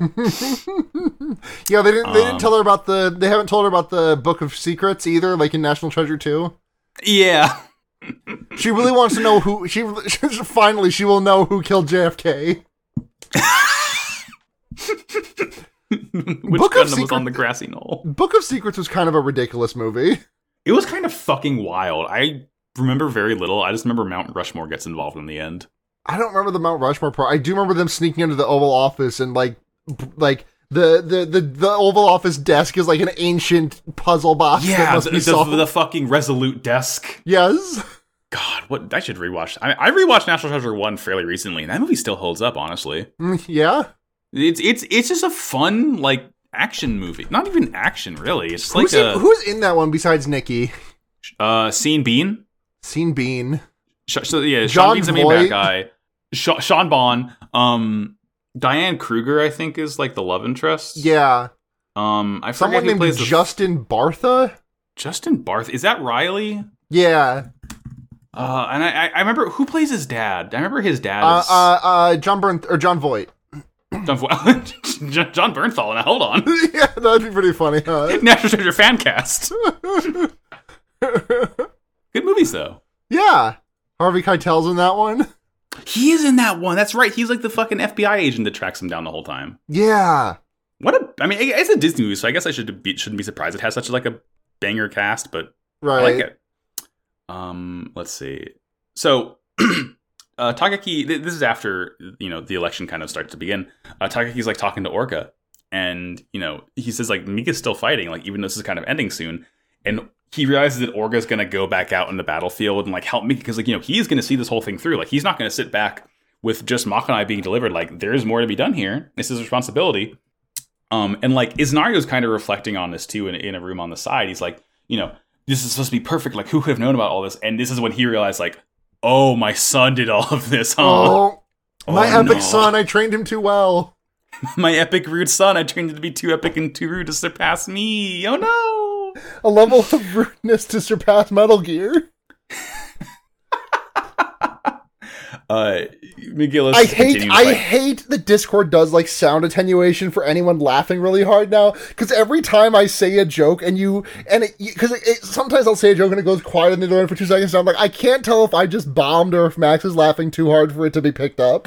No, I am laughing. I mean, I'm at the point in the recording my voice is getting scratchy because I haven't had enough water, but no, I assure you I am laughing. I got my big glass of water here. I haven't taken a single sippy all time. Let's drink. Let's have a sippy. Refreshing. Delicious. That's the good shit. No, I am laughing. It shows up in the actual recording, so it's... I know it does. I just Discord sound attenuation makes me think that my jokes are tanking. In the moment, oh no. In Discord also, this never happens here, obviously, but I also love it when I'm just like, I don't recognize I've been muted for 10 minutes, and I'm like, wow, tough crowd, and I know tough crowd. Oof, yeesh. All right. So Guile was fighting McGillis, and he's talking about how he trusted him with his sister, and McGillis is like, friendship, love, trust, such soft-hearted emotions, but they will never reach me because I have lived my life in anger for far too long. And then he just stabs the cockpit with Galileo inside. But he does say, as he stabs him, he's like, I never lied to you. I truly did need you and Ein, and you were my only friend, truly. And he just like pieces out. Just real, blame this on the misfortune of your birth. Real Char moments here. Yeah, like this really... I did not realize that these guys were going to be literally Char and Garma when I called them that in episode 1. I mean, hey, the blonde hair, purple hair, there's only one way to interpret that. Right. Where else can that go beyond blame this on the misfortune of your birth? God, he should have said that, though. He should have said that. I would have been so fucking sick. I would have done the Leo point. I think at the end of season 2, the reveal should be like, you remember Men in Black, the alien, like the guy who worked at the morgue who was like an alien piloting a suit. Yeah, Tony Shalhoub, right? No, that wasn't Tony Shalhoub. No, Tony Shalhoub was the pawn shop guy. Yeah, I know who you're talking about though. But yeah, in Men in Black 1, the guy piloting like the human suit. I just think it'd be funny if just like McGillis takes off his face. There's like a little tiny Char, like an old tiny Char piloting him, like a shriveled little like 300-year-old Char. Yeah. God, that'd be sick. I miss Char. We cut over. The only battle that's like still really happening is between Ein and Mika. And Ein's like gone fucking mad. He's talking about how he's gonna purify everyone's sins. He's like talking about Crank's honor and how this is the righteous path for humanity to merge man and machine with the true Alaya Vinyana. Ein is on some fucking FromSoft boss shit. Yeah, he's expositing. Your body is disgraced by sins. Yeah, I can just like imagine like Mikazuki gets killed, like you died. Text pops up. You just hear, "I will purify you through death." That is extreme FromSoft shit. Absolutely. Yeah. Thou art unfit even to purify. That's good. MF says thou art. Margit, get a new dictionary. That's silly. That's Godric. Oh, is it? Okay, I don't remember. Yeah, okay. Margaret says like it's time to put these foolish ambitions to rest. Which That's always, right, yeah. Which made me mad for the 2 days I was whacking my head against that with like, you know, level 17, no shield, no summons, Right. no nothing. And I was like, Yeah, I'm not going bed. Like it's 1:30 a.m. and I like banging my head against it for 2 hours. And I'm like, I'm not going Betty by mode after he said that to me. No. You gotta remember, I played 130 hours of that fucking game. It's hard to remember everything. Yeah, I can imagine. There's some guys in that one. What? FromSoft packed so many guys into this one. I saw a late game boss and I'm very excited to get to him. Oh god, the late game bosses are just like all incredibly good. I just like you can cut this. I watched my friend fight Moog and I'm like, oh, this looks good. God, that one's so fuck. Okay, I will say nothing more. I will tell you, it rules. Yeah. So Mika is like kind of realized that, hey, he can kind of do what Ein's doing, because he realizes Ein is way too fast for a regular Elia banana, and he realizes like, oh shit, I have the limiters on, and he's like, hey Barbatos, can you hook me up? Give me everything. And like his eye is fucked up and bleeding, and his hand is kind of like twitching, but like he's like, give me more.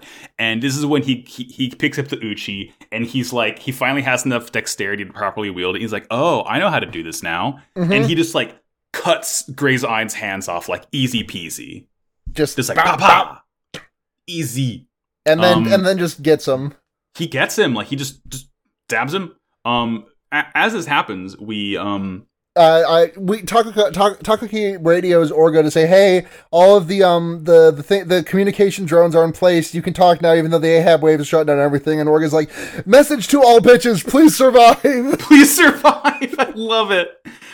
Oh god, nice. He hits him with like, don't die, just live. And like Yukinojo, I think it's Yukinojo later says like, it's a pretty simple message in essence, but it's like it is a pretty simple message in essence, but like I like it a lot. Like, don't die, just live. Yeah, sure, but like in a vacuum, very simple. But like similar to, you're familiar with people die if they are killed, right? That meme from Fate. Like in context, I really like that line. Like that line. If I remember correctly, at least that line is really much like a lot about like the fragility of the human body. Right. Which is like, you know, I've talked about this a lot, like, you know, Snowden's Secret, Catch-22, Kai's girlfriend getting bumped off that plane, like, you know, like, but it's just, you know, don't die, just live. The simplicity of it. I like it. I really, really like this. It's so good. Like, cause Yukinojo talks about how he's like, I think he's talking to Maribit. He's like, you know, Orga's been wanting to give that order for so long now. Cause like the entire time they've been fighting towards this goal, and they've been fighting and they've been like willing to die for it. But now they're seeing it through, and like they're like right at the precipice. And now it's like, don't fight to die, fight to live. Like, live to see everything finished successfully. Like it's like this very triumphant moment of Orga being like, you don't need to die anymore. Like, we did it. Like, we're good. Like, just live and like finish this whole thing.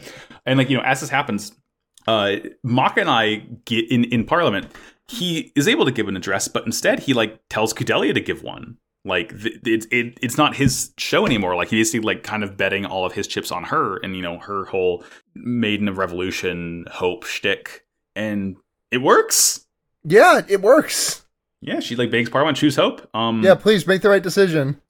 Change the world. My final message. You know, Mika kills Ein. Yep. I love the way Mika does kill Ein, because you know, there's like, he kills him while Orga's giving the address, and like he just, you know, just right in the cockpit stabs him, and he says, "Shut up! You've been making so much noise out here. I can't hear Orga."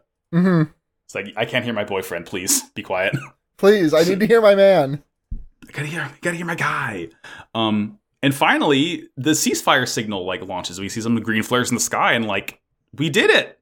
We fucking did it. We beat it. Yeah.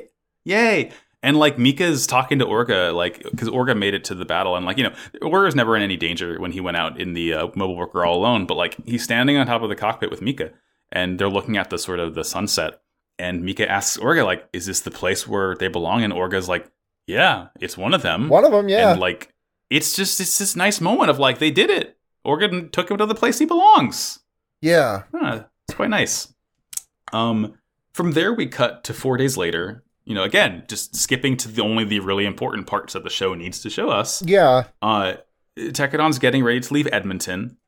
We get a scene on Vinyolf with McGillis, who's like taking over Isnario's position in the Seven Stars. Like, Isnario is being put into exile. I guess he's not, you know, despite how kind of corrupt and distrusted Gjallarhorn is, they're still actually willing to like put him in exile for all of his own scheming, even though McGillis did so much more shit. But hey, it doesn't only matters if you get caught, right?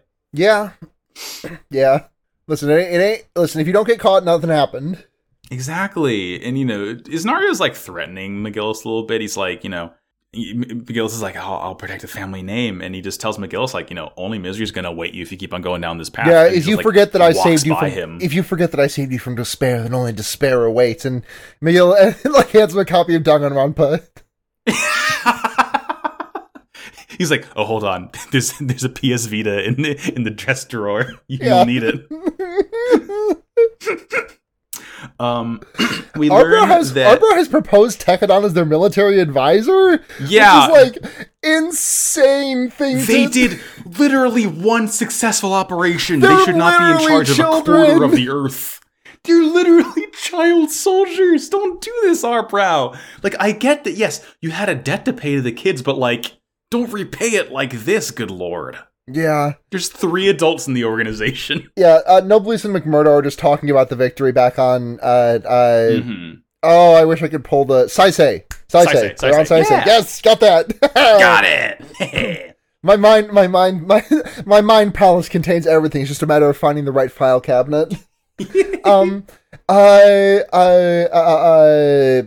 Toto is at the Baldwin estate to pick up McGillis, and because Toto is like, hey, I'm here to pick up the master, and he's like, he flicks his cigar in the air with a cigar which has like 90% of the boof left on it, and like just flicks it away, clenches his fist, is like, I'm his right hand man. And what is this moment?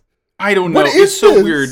Toto's such a fucking weird character. It feels like a payoff for something Toto did, but like all Toto has done since episode like 5 or 6, after he got shipped over to the Gjallarhorn ship, like all he has done is like just be someone for McGillis as Montag to talk to exposit to. Yeah. Like that's all he's done. I think Toto's such a shithead that he is so happy in doing like the bare minimum of a complete job for someone that he's just like, this fucking rules. Like it reminds me a little bit, and I know you haven't seen Double Zeta, but there's some characters in Double Zeta who like spend the first like third half of the series like just trying to undermine their own group and like basically join the other side to further their positions and make sure they make it out safe. Mm-hmm. And like they end up getting rehabilitated in a much better way than Toto does, because like it would hit so much different if they Bicha and Wanda, specifically for those who've seen Double Zeta, if they like just didn't actually like become part of the group again and like were just like there like doing the bare minimums. Like, you wouldn't want them to be around, but like for Toto, this is like the best case where he's like, oh, I'm such a good person now, this rules, everyone love me. It's weird. And then we also get McGillis comforting Almira. Is that her name? Almiria, I was close. Comforting Almiria, she like sobs about Gaelio's death, and I'm just like, ooh, this evil man. I love this evil ass man. Yes. Like, this is honestly, anything involving Almiria is the one part about McGillis that I do not wholeheartedly love. Like, I'm not going to get into it because I've talked this to death about how much I fucking hate this, but like, everything else McGillis is doing 100% firing on all cylinders, top tier Char. He's such a good Char. I love it. And yeah, it's like not the worst Almiria scene. He's just like, I won't leave your side. I'll still protect you even though your brother's dead. And we cut back to Edmonton. No, like, but like, even with that, like, just like him like being an emotional manipulator of Gaelio and Carta, I'm like clapping like a seal about. But like him involving Almiria is like, get away from her, good a job. Yeah, get off of her. Don't touch her. You're a 7-star now. You got to act better than this, my boy. Don't touch her. Get a job. Don't touch her. She's 9. She's baby. She's baby. Let her hang out with Cookie and Cracker. Yes, they would be friends. They teach her how to farm corn. I think Almiria would like Atra. I think Almiria would quite like Atra. Atra would teach her how to make stew and how to properly cut by making your hands like a cat. Yes. Like nya. Gato, Buddha, Buddha, nya, nya. After this, when we cut back to Edmonton, Tekadon's getting ready to leave again. They're arguing over who has to like break the news to Cookie and Cracker, and they're like in like weirdly high spirits about it because they're just kids arguing. And Meribit is finally like on a different thing, and she's just like happy that they're back to being like bickering children again. Yeah, it's, I'm not going to try and like question the mentality of child soldiers who watch their buddies died. Just yeah. Whatever. There's Echo and Laughter are like cuddling up to Naze's chest because he's finally been reunited with them, and he's like petting them on the head, and they're both like, praise me more. I don't think you're praising me enough. And Ozzy's standing off to the side, and Amida's like, what, you're not going for the hug? And she's like, oh, no, it's fine. And then Amida pets her on the head. And Ozzy's why would you go for Naze when there's a perfectly good Amida right there? I'm just saying, like, I don't think that everyone in the Turbines is fucking everyone in the Turbines. Ozzy and Amida are definitely fucking. Yeah. It's like, nice. I like guaranteed. it. They're cute. If you have any fan fiction of them to send me, I would love to read it. I finished season 1, and now I think there's some fan content that I can explore without getting into the spoiler end of things, hopefully, but I also cannot go spelunking for it on my own. Yeah, do not search for these things. Yes. So if anyone wants to send me any season 1, anything with any shipping content, free of season 2 spoilers, I would be very grateful. From what I understand, there is like a decently large gap between season 1 and season 2. Like, I think it was like either spring to fall or fall to spring. So like there probably was like a good amount of stuff written before season 2 happened that like only takes into account season 1. Yeah. Do it for Sarah. Orga talks to Naze afterwards, like, he apologized to me, bows and everything, and he's like, Naze just says like, hey, be proud of yourself. Didn't you tell me that you wouldn't take orders from idiots who put people to die in vain? And he tells Orga, like, you've led Tekkadon to a bright future. Like, you need to basically take charge of everything you're doing and like be okay with being like a dangerous leader. And like, Orga gets it. He understands. He's like better from this. Mm-hmm. We learned that Atra goes to see Mika, and as she talks to him, she's like, he tells her like, yeah, I can't really see out of my right eye, and I can't really use my right arm that much. But he holds up his left arm. He's like, but this protected me, and it's he's like pointing to the little bracelet that she made him. And she's like, oh, well, I can make you another. And he's like, well, it'd be too hard to move you if I had too many. It's very cute. I like it. Cute. It's so awkward. Kudelia shows up here, and she gives iPads to all the kids to, practice their reading and writing. We learn that she's going to stay on Earth. She's not going to go back to Mars, obviously, because she like has a lot of shit to do because she's working with Arbrow now. Mm-hmm. She goes up to Mika and she's, give him an iPad, and she doesn't really realize, like, oh shit, like, you got fucked up from that battle. You lost, one of your eyes sight and your arm. And then it just a flash cut to Atra and Kudelia on either side of Mika, grabbing him and like patting him on the head. And they're like, you have it the worst of all of us. They're so literally all three of them in love with each other. It's listen, 16T cubed. Like, it's there. 16T cubed. They just say we're family. Yeah. Tekkadon's first job is complete, but they're gonna get Jeff Gerstmann voice bigger. Bigger. Just one. It's so fucking funny. This one season was just one job. Yes. Bigger. One job. One job. Big, and he says everyone gets R&R as a big bonus coming your way, and like the final thing is like Orga asking Mika what to do next. And Mika says, "That's obvious. Let's go home." Let's go home. And like the last shot of the season is like Mars from a distance from the asteroid field as we see like Barbatos' mace floating through it. Yep. It's nice. And that is season 1. We did it. That's the end of the show. We did it. Yay. We could stop here and be happy, or we could keep going. 25 more episodes. Halfway done. Yeah. Good shit. Well, hey, we got a little segment today, Sarah. Yeah. I have fun Beyond Toon World, as promised. You're going to love this. Trust me. Beyond Toon World! At Beyond Toon World, talking about the voice actor of one Ein Dalton, because he kind of got bopped in this one. Mm-hmm. I'm talking about one Max Middleman. So you might be aware. That sounds like an Ace Attorney name. A little bit. I mean, like not one that's like a full pun, but like because there's some names in there that are like not really. It's alliterative. Like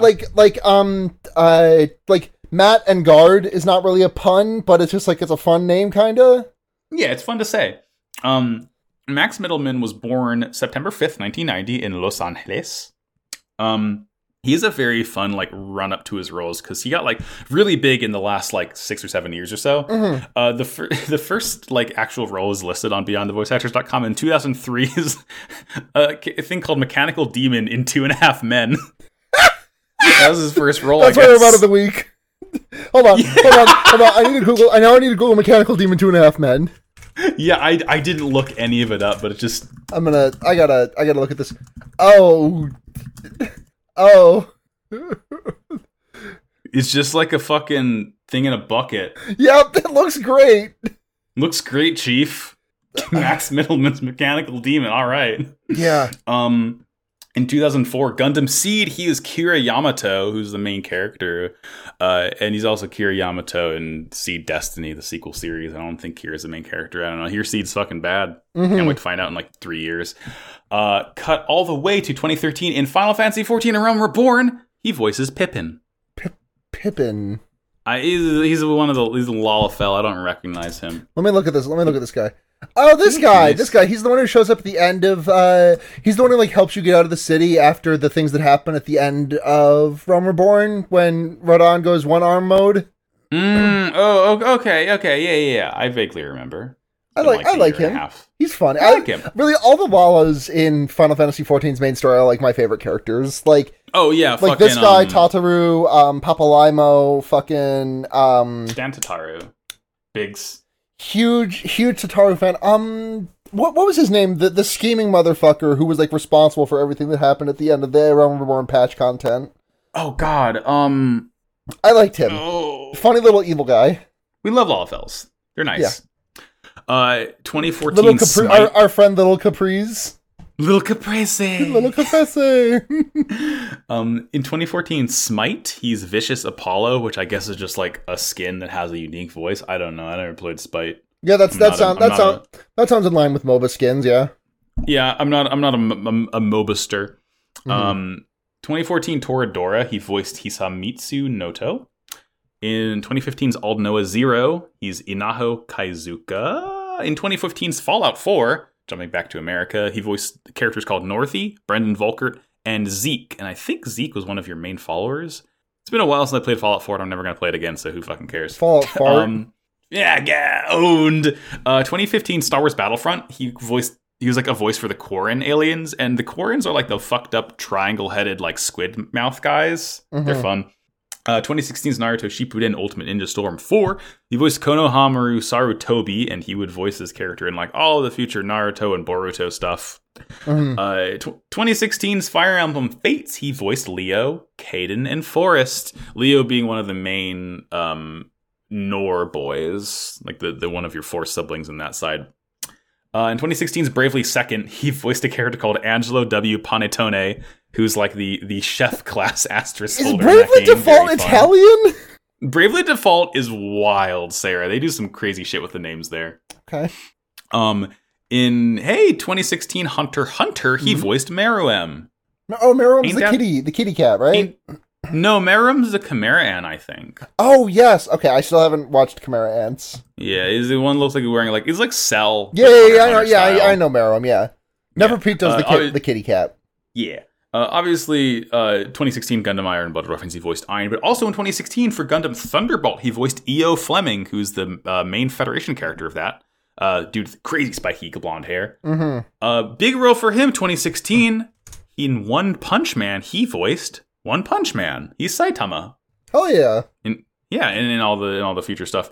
In the maligned 2016 Final Fantasy 15 CG movie starring Aaron Paul, Final Fantasy Kingsglaive, he voiced a character called Tread Furia, who's one of the Kingsglaive, I guess. I watched that movie in like a weird sort of haze, so I don't remember it much. Sure, yeah.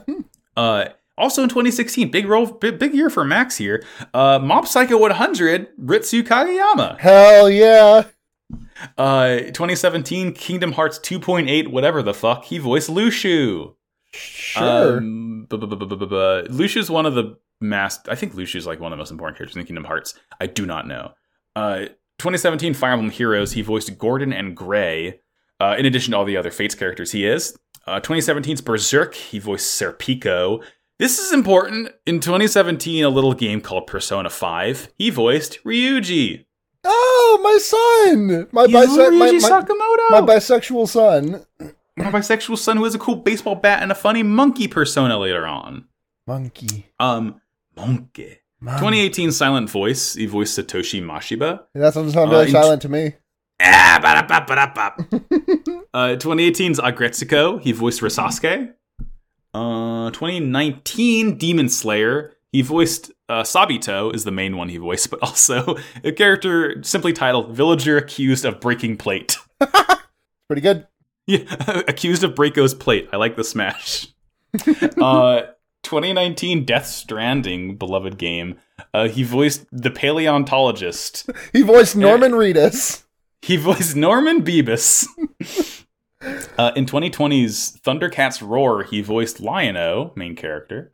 In 2020's Final Fantasy VII Remake, he's beloved Amonal Red 13. I like that. I like him. Red 13's so fun. In 2020, Genshin Impact, he voiced Arataki Ito. I don't really know the Genshin characters, but I'm sure that's a beloved 5-star banner character. In 2020's beloved game Bugsnax, he voiced the mayor of Snackburg, Philbo Fiddlepie. Philbo, we love Philbo. He's the mayor. It's Philbo from my shows. Philbo from my snacks. Yes. And hey, you might know this one, Sarah. Okay. Last role that I really wrote down. 2021, No More Heroes 3. He wasn't Travis. He voiced Damon Richitiello. I've not played No More Heroes 3 yet, actually. Oh, wait, no, I know Damon. Damon's the fucking boy that the alien's friends with. Because I remember the alien in the trailer was like, Damon, I love you. I'm going to come back. And then he does, and he says he's a goddamn superhero. I haven't played it yet. Here it's fun, though. Daming. Video Damon. Big pussy daming. And that's Beyond Toon World for Max Middleman. Thank you, Max Middleman. Oh shit, I need a robot of the week, don't I? You're gonna go with Mechanical Demon from 2.5 Men? I don't think I'm going with Mechanical Demon from 2.5 Men. I do have to briefly rack my brain about robots and things that I have enjoyed. You know what? I'm gonna go for the fucking classic today. My robot of the week is gonna be R2-D2 from Star Wars. Oh, I love funny R2-D2. He goes, wow! I love R2 so much. He's just a funny guy. Like, for how much Star Wars does wrong and does right, like, the fact that R2 is, like, one of the most important characters and all he just does is beep and shake is just genius to me. He beep. Like, I love a character that doesn't say anything, but everyone understands him is just genius to me. Have you watched Jujutsu Kaisen? Yeah. Okay, yeah, you know Inumaki, my son Inumaki, who only talks in rice balls? Yeah, what if R2-D2 only talked in, like, Star Wars? Oh, God. What if he just said, death sticks? I want Inumaki to just go, like, wah, wah. When Inumaki gets, like, hit in a battle, he does R2, Hanami fucking wallops him when he's like, oh, Inumaki like opens a pocket on his uniform and like a little like spark plug shoots out and he can stab someone with it. He opens a little like projector screen that he has on his chest. It like opens like a little panel on his chest and like a little projector of Maki comes out and is like, hey, fuck you. Bye. And just goes away. Oh God. You're calling him the Japanese R2-D2. They're calling him this. Many are saying. And that'll take us to plugs. So, Sarah, where can we find you on the internet? You can find me on Twitter at Sunhatzhenya, SUNHATZHENYA. I do a couple other podcasts. I do Fear Baiting, which is a horror movie podcast. It's on hiatus right now, but you can still listen to it. There's like 230 episodes, and I think pretty much all of them are good. Bangers all the way down. I also do Special Grade Snacks, which had an episode back for the first time in a while. We did our big epic movie episode. We talked for 2.5 hours about the Jujutsu Kaisen movie, and it was a great episode. I was really happy to be back in the podcasting booth for that. I do Forward ReZero, a ReZero rewatch podcast with hosted this show Morg and girlfriend Neve, and I also have done Henry Kissinger's Pokemon Going to Die, I Left Some podcast, and The Wonder Years, which is an Animorphs podcast. Hell yeah. All those shows are linked in the episode description. You can go to Twitter at MaxiBajillion to find me out. Find me out? That's weird. I've been found out. You can go to slappersonlypod.com to listen to Slappers Only, a video game music showdown podcast. Our latest episode is our April Fool's episode on Beppy Man. It was very fun. That music has been stuck in my head for a literal week. Beepus Man. You can also go to Pod Agreed on Pod Agreed Cast on Twitter. Sorry. Listen to Pod Agreed, my Yu-Gi-Oh podcast. We're like 3/4 of the way through season 3, I think. It's a fucking wild show. We're at the arc where if you die in the game, you die in real life, and I'm not even joking.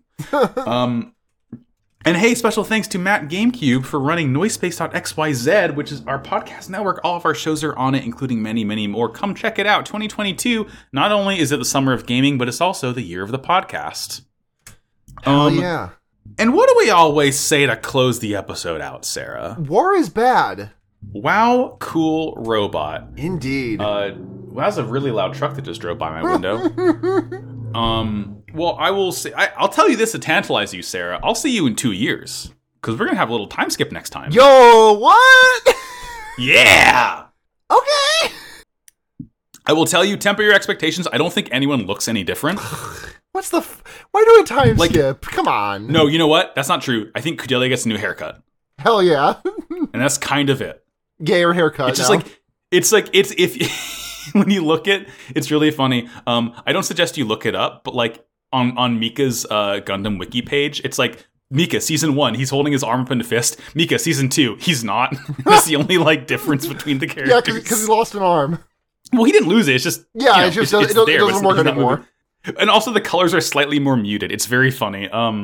But yeah, hey, we'll see you in a week. Time skip season 2, Iron Blooded Orphans. You get to hear my favorite OP next week too. I can't. My favorite OP wait. of the show, at least. I can't fucking wait. Not Butterfly, but you know, it's good. And that'll do it. Okay, wait, hold on. I gotta say, Butterfly always will hold a place in my heart for being like just like one of the longest standing greatest of all times.